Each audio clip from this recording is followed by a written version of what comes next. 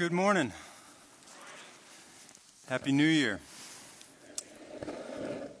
I always love this time of year because of the opportunity for new beginnings and the chance to make some needed changes in my own heart and my own life and renew that desire to pursue Christ and the things of Him. And it makes me think of when I was back in school and I had to turn in the rough draft of a paper or an essay. And I would get the paper back and all I could see was red. Red pin marks everywhere. I didn't even see the grade. And I saw those question marks where I needed to make some changes. But that initial rough draft is just that. It's rough. There are always cuts and improvements to be made. And you might see a few circles where something needed to be more of an emphasis in your paper. But you also hopefully see some check marks where you were on the right track and the teacher saw a few good things there in your paper. And it's helpful to do something very similar in our own lives at the end of a year or at the beginning of a new year. It's helpful to reflect on those question marks, those questionable, what was I thinking moments that we would like to cross out if we could. You may also see a few areas in which God has circled or highlighted. Those areas perhaps in our character that we might need to revisit. But hopefully you see some check marks as well. And it's good to celebrate those check marks and exclamation points and praise God where He saw you doing a good work. And this kind of self-evaluation is healthy because we are all works in progress. And we need God year after year to keep chipping away and refining those impurities in our lives as we are conformed into the likeness of Christ. But becoming more like Him is not something that comes natural. It's not something that we can do in our own flesh. We need the power and the help of the Holy Spirit. And with the Spirit, we should make it our ambition to imitate Christ so that when others see us, they see Him in us and they would be drawn to Him as well. And we see a great example of this in our text this morning in Acts chapter 4. The book of Acts is a record of the beginnings of the Christian church in the shadow of Christ's death and burial and resurrection. We see followers of Jesus who were cowards at the end of the Gospels.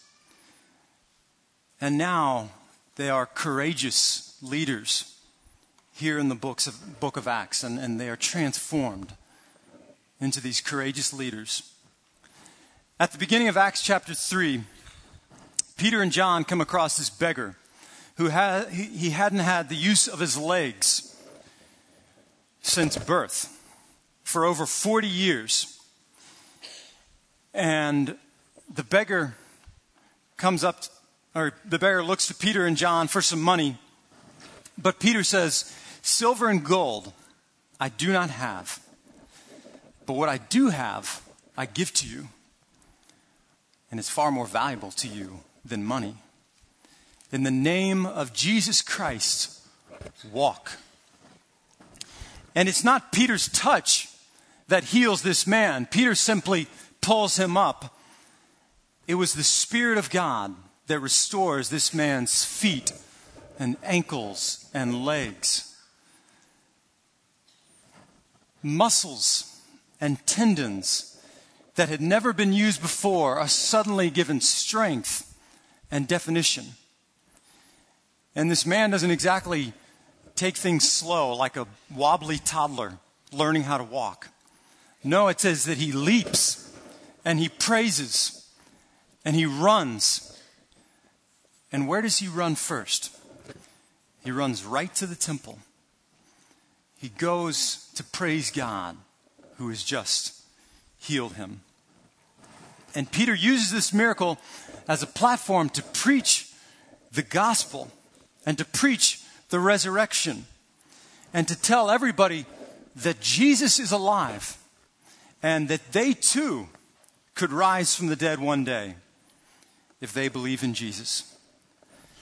And we read in Acts 4:1 that the priests and the Sadducees, they arrest Peter and John and they put them into custody overnight. The next morning, the Sanhedrin gathers to interrogate Peter and John.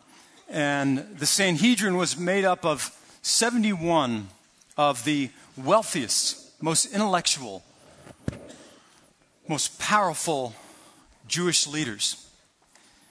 And this council of elders and scribes, they asked Peter in verse 7, by what power or in what name have you done this healing?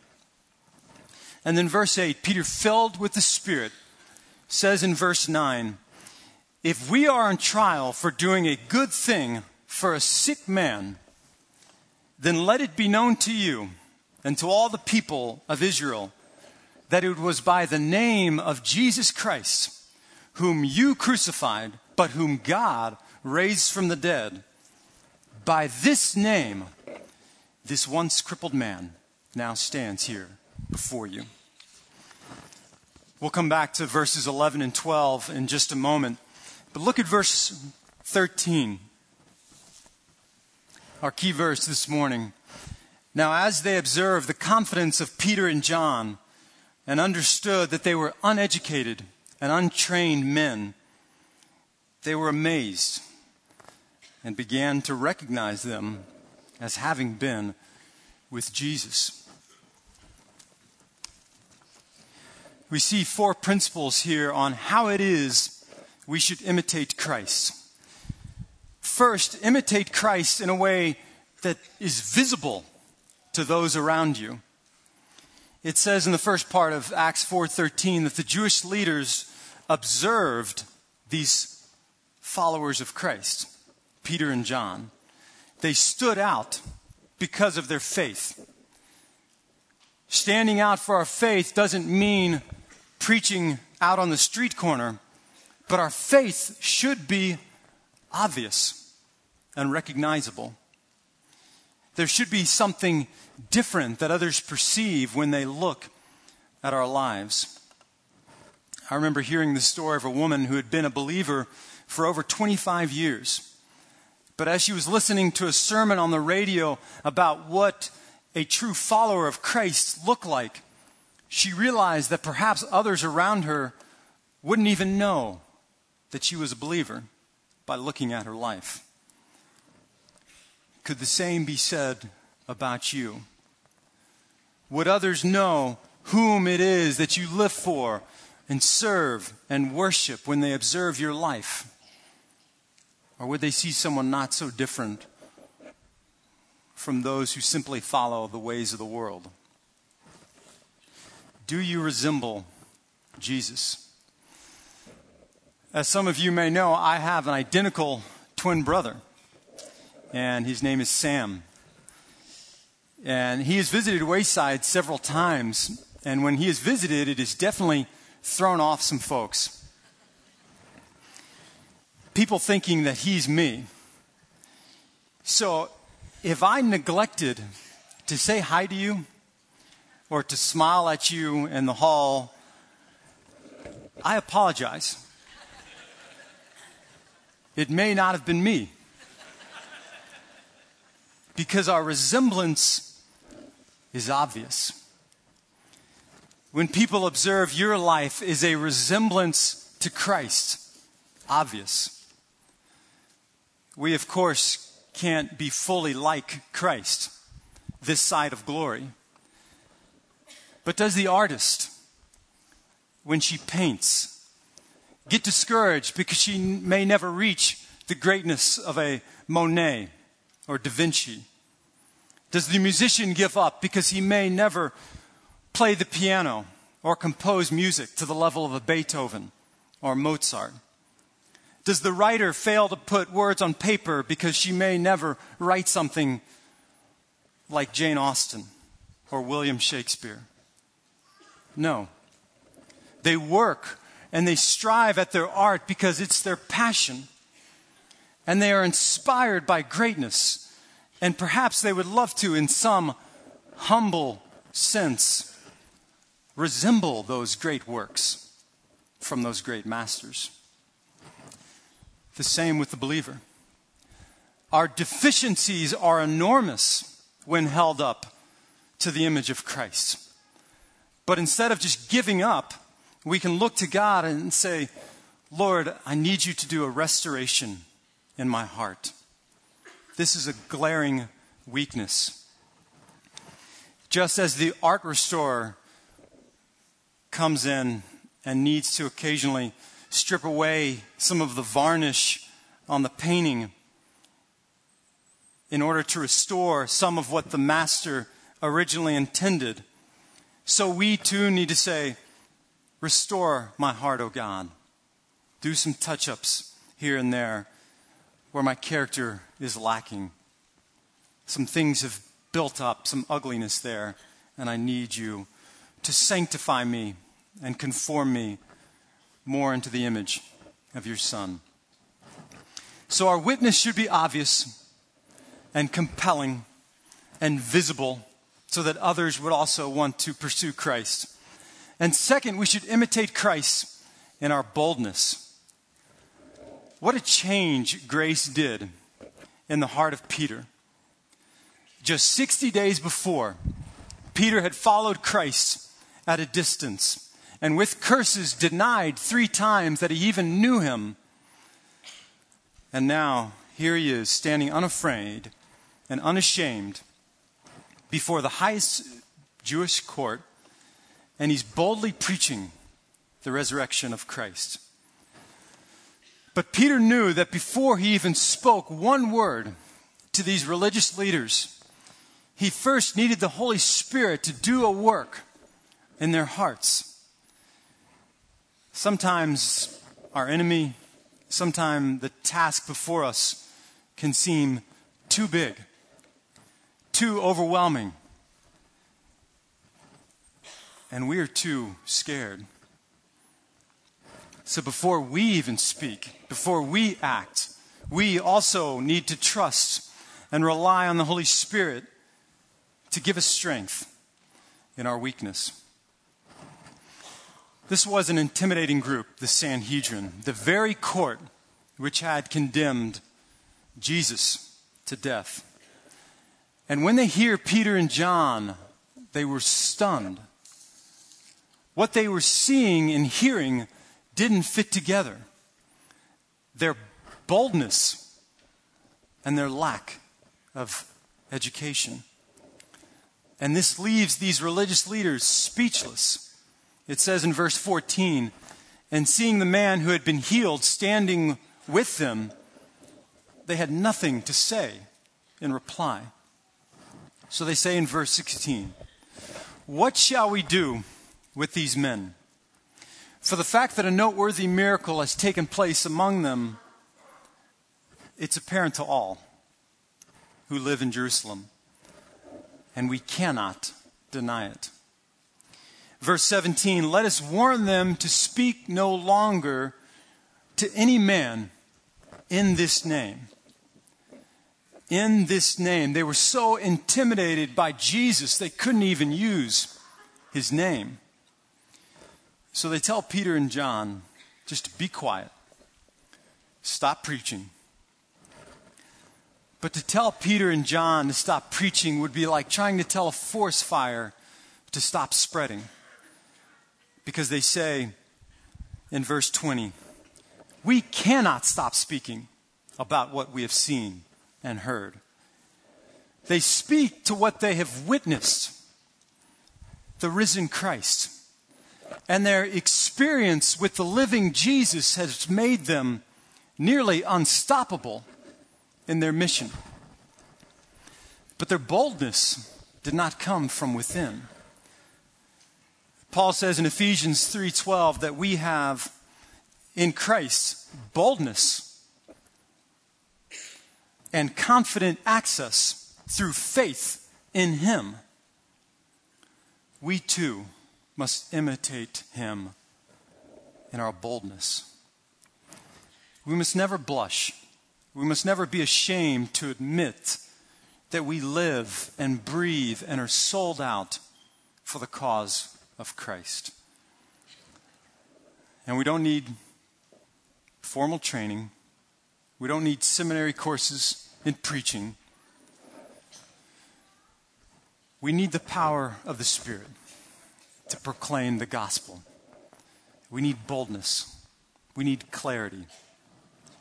And these things come from spending time with Jesus, spending time with him in prayer, in worship, in his word, and our fellowship with him and our own personal experience with Christ should also enable us to say, I can't stop.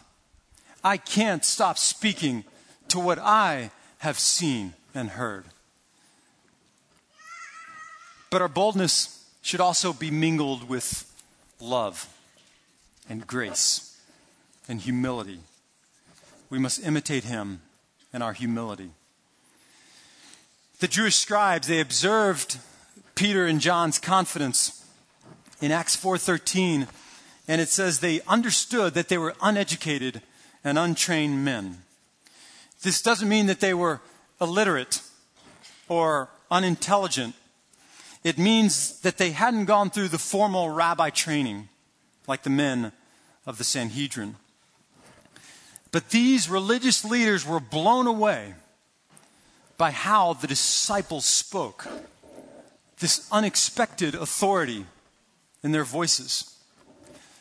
They were amazed because these Christ followers were humble men from humble means, blue-collar fishermen who are now suddenly going toe-to-toe with these religious experts. Peter and John, they were humble and ordinary men, called by God to do some extraordinary things. We read in Acts 4:4 that after 2 sermons and after the Holy Spirit moving among them, 5,000 people came to faith in Christ. So it doesn't matter the degrees on your wall or the number of zeros on your paycheck. God can use you for your glory, for his glory, if we surrender our lives to him in humility. And our example for humility is, of course, Christ.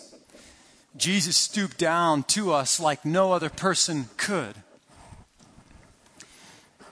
He bent down from the majesty and divinity of heaven to reach us. He spoke to little children on their level. He got down on one knee and washed the feet of his followers. And then he died in the most humbling way possible by hanging on a tree for the sins of humanity. We must imitate Christ in a way that is visible. We imitate him in our boldness. We imitate him in our humility. And fourth, we imitate Christ by our association with him. Sometimes when I find myself spending an extended amount of time with someone, I find myself picking up some of their mannerisms and some of their sayings. And I get home and my wife says, you must have been spending time with your brothers or your dad, or Mark or Michael Loudermilk. That's something that they would have said. Husbands and wives, they do this kind of thing too without even realizing it. We pick up each other's behaviors and mannerisms. We become like whomever we hang out with.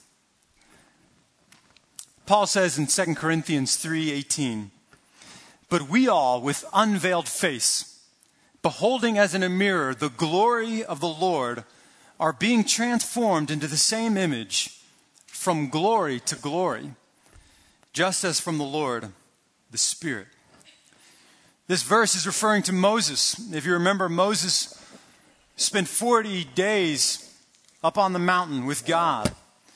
And when he came down from Mount Sinai, the people couldn't even look at him. His face was so bright.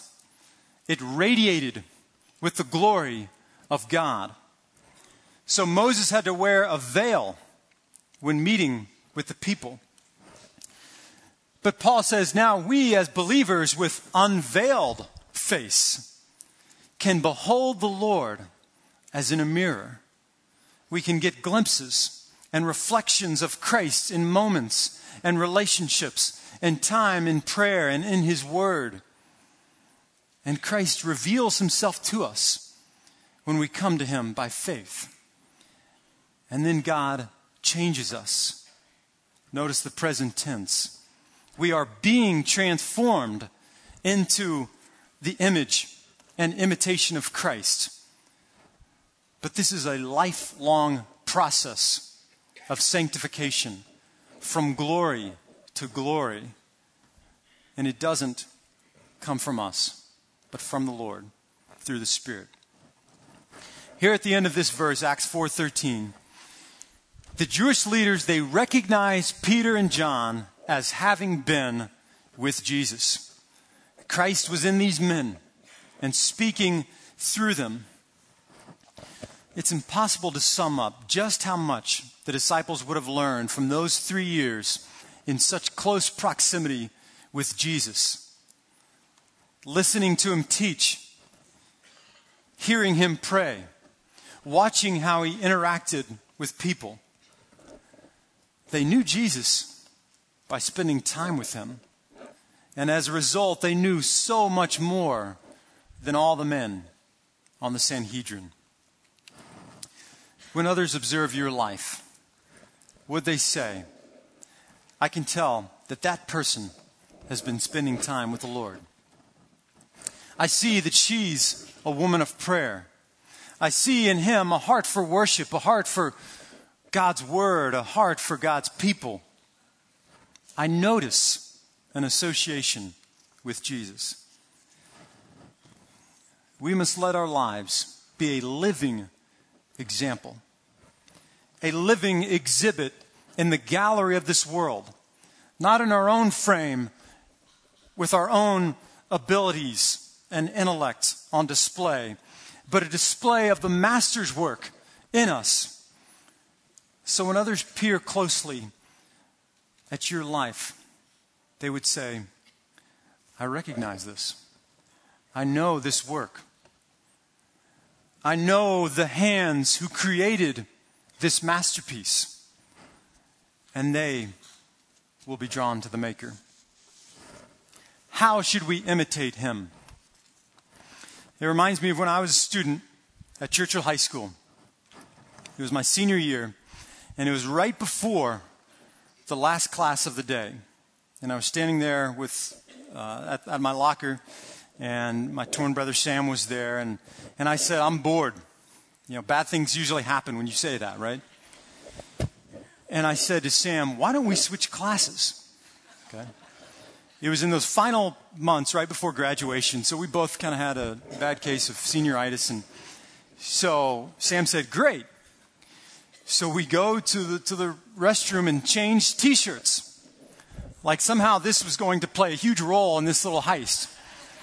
We both wore glasses at the time, pre-LASIK, and so we switched glasses as well. Boom, a whole new disguise. And I was going to go into his government class, and he was going to go into my chemistry class.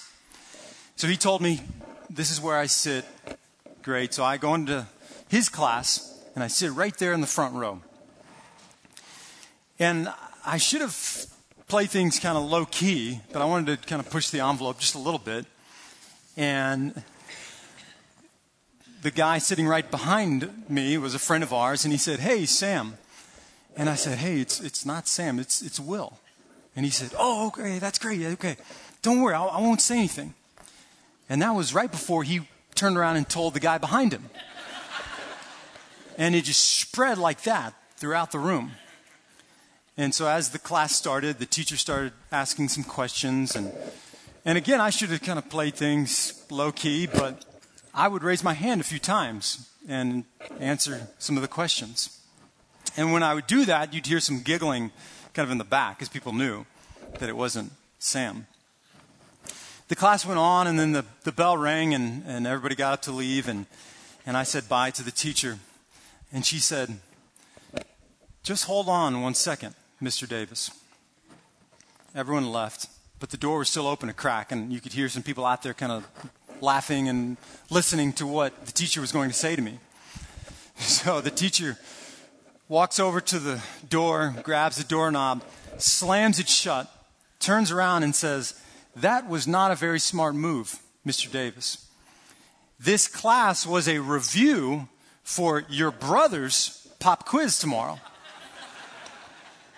Oops. She was right. That wasn't a smart move. So young people, don't try this in your school. Unless you have a twin, and then maybe go for it. I apologized to the teacher, and I slunk out of that class and made that walk of shame back to my locker.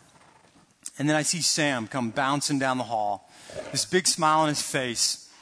And he said, "Man, that was so much fun." The teacher immediately recognized me, and she said, "Come on in. I can't believe y'all switched classes. Make yourself at home." And he said, "How did it go for you?" I didn't say anything. I felt like dirt. I felt like crawling up into that locker, into the fetal position, and staying there overnight. I was so embarrassed and ashamed for what I had done. I was embarrassed and ashamed for the way that I had tried to impersonate and imitate my brother. But when we seek to imitate Christ and walk in step with Him, we will never be embarrassed. We will never be ashamed for imitating Him. But we can't be more like Him until we know Him. We must first know Him as our Savior and our Redeemer. Peter says in Acts 3:19 that if we repent and return to Him, our sins will be wiped away. They will be erased by the blood of Christ. We must say to God, "Lord, I'm a shapeless lump of clay. Mold me and make me into something beautiful to be used by you." I remember reading recently about how federal agents are trained to stop money counterfeiters. They aren't told to focus on the counterfeit bills, but to become experts on the real, genuine bills, to master the look of the real thing. So when they come across a fake, they recognize it. When others observe and study our lives, we want them to think, this person is the real deal. The resemblance to Christ is obvious. I recognize him as a true follower of Christ. It is no longer she that lives, but Christ that lives in her. And look how Peter makes his defense in Acts 4:11. He doesn't say, "This is my word against yours." No, he uses the word of God. That great messianic passage, Psalm 118:22. "This is the stone which you, the builders, rejected, but which has become the chief cornerstone." If you think of the kingdom of God as a building and the religious leaders as the builders, they examined the stone named Jesus to see if he could fit in the wall. But they threw him out as unusable. But God, the great architect, came along and saw the stone lying there in the grave. And God raised him up and made him not just a brick, but the chief stone of the kingdom. Peter, this former fisherman, now called to be a fisher of men, has cast out the net through the healing of this crippled man. And then he sets the bait by using the word of God and pointing them to Messiah. And now it's time to draw on the net, to pull in the catch. And he says in verse 12, there is salvation in no one else, for there is no other name under heaven that has been given among men by which we must be saved. Salvation is found in him alone. And the more you and I associate with Jesus, the more we spend time with him in prayer, the more we spend time with other believers reading his word, the more we will become like him, and the more others will notice that we have been with him. In closing, I heard John MacArthur speak recently about Christ in us through the story of the ugly duckling. If y'all remember this story, there was once a duckling who was unlike anyone else in his family. He was rejected and scorned, so he left home and found himself in the company of a hen and a cat. And the hen ridiculed the duckling because the duckling couldn't lay eggs like the hen. And the cat scorned the duckling because the duck couldn't purr or climb like the cat. So the duckling, once again rejected, makes his way out on his own. And as the seasons change, the duckling is one day swimming out on a lake. When there, across the lake, he sees the most beautiful bird that he's ever seen, a swan. And the duckling suddenly becomes afraid because he realizes this swan is swimming right for him. And as the swan approaches, the duckling bows his head in humility, and he covers his face with his wings. But as he bows his head, he looks down into the water, and he sees his reflection.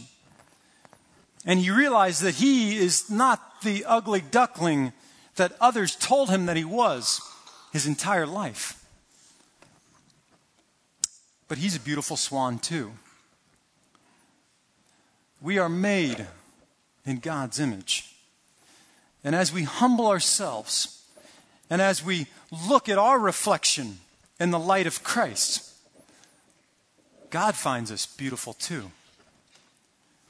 And that is what we were meant to be. Beautiful imitations of Christ. Some of you may look back on this last year. Maybe, perhaps look back on your life and view it as somewhat of a rough draft. You see some ugliness there. You see a lot of red pin marks and question marks and scratch throughs and do-overs that you wish would have gone differently. And perhaps you've tried to crumble up that past and throw it away. But that's the great thing about a rough draft. There's always that second draft. There's always that second chance. There's always that third chance. Failure is never final with the follower of Christ. Because God may be using those mishaps and those trials and those corrections to refine you and purify you and move you more toward that final product that He wants for your life. So let your imitation be visible. Imitate Christ in your boldness. Imitate Him in your humility. Forgive your enemies as He did. Imitate Him in His love, in the fervency of His prayers, in His compassion, in His grace, so that others would say, "You have been with Jesus." As we make our way to the communion table, The sacrifice that Christ made for us should be on our hearts and minds. For Jesus became like one of us. He condescended to earth in great humility. In the incarnation, God became flesh, the theme of Christmas that we just celebrated. As one theologian wrote, he stripped himself of the insignia of majesty. He was something who became nothing. The infinite became an infant. And he lived like us, minus sin. And he did nothing wrong, but in order to satisfy the wrath of God against our sin, he had to die a painful, shameful, cursed, lonely death for me and for you. And he died in our place in order to purchase our salvation. But the grave could not hold him. He rose from the dead. And when we place our faith in him alone, not only do we receive that gift of eternal life, but we receive his Spirit that resides in us. And Jesus told his disciples to share in the Lord's table as a way to remember his sacrifice. In just a moment, as we take of the bread, we remember the body of Christ broken for us. And then as we drink of the cup, we remember his blood, which was poured out for the forgiveness of our sins. But before we take of these elements, I would encourage you to first make things right with the Lord. Come to him by faith. If necessary, make things right with others in your heart as well. And then we invite you to hold the bread, hold the juice, and we will all take those together. I'll ask the ushers to please serve us at this time.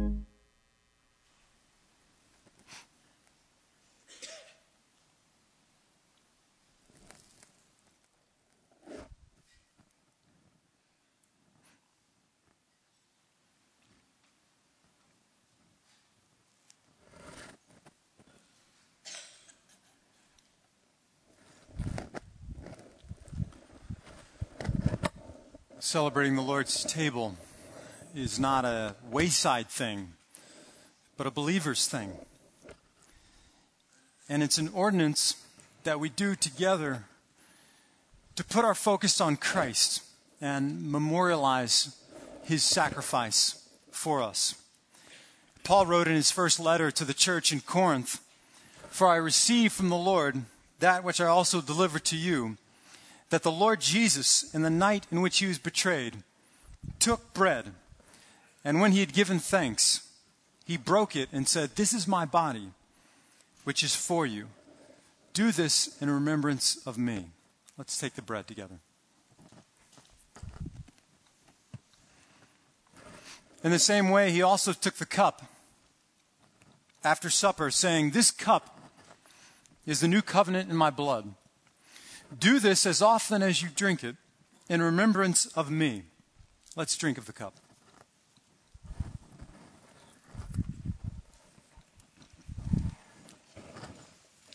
Let's pray together. Father God, we thank you for the cross. For the cross showed us your holiness. For you had to pour out your wrath and divine justice on our sin. But at the very same time, the cross showed us your relentless love, because you chose to give up your very own Son rather than lose us. So thank you for that holiness and love which you showed us on the cross. And Father, this year we want to know you more. For some, it may be meeting you for the very first time. For others, we need to surrender more of our lives to you. And by your Spirit, see you transform us more and more into your image, your reflection, from glory to glory. And I pray, Father, that if there are any here that are on the fence this morning, they're not sure if they want to give up control to you, I pray that you would do a work in their hearts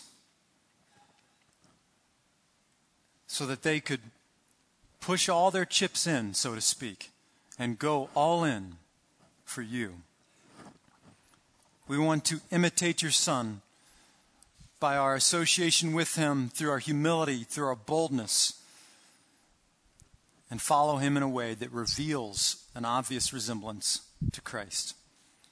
We pray this in Jesus' name. Amen.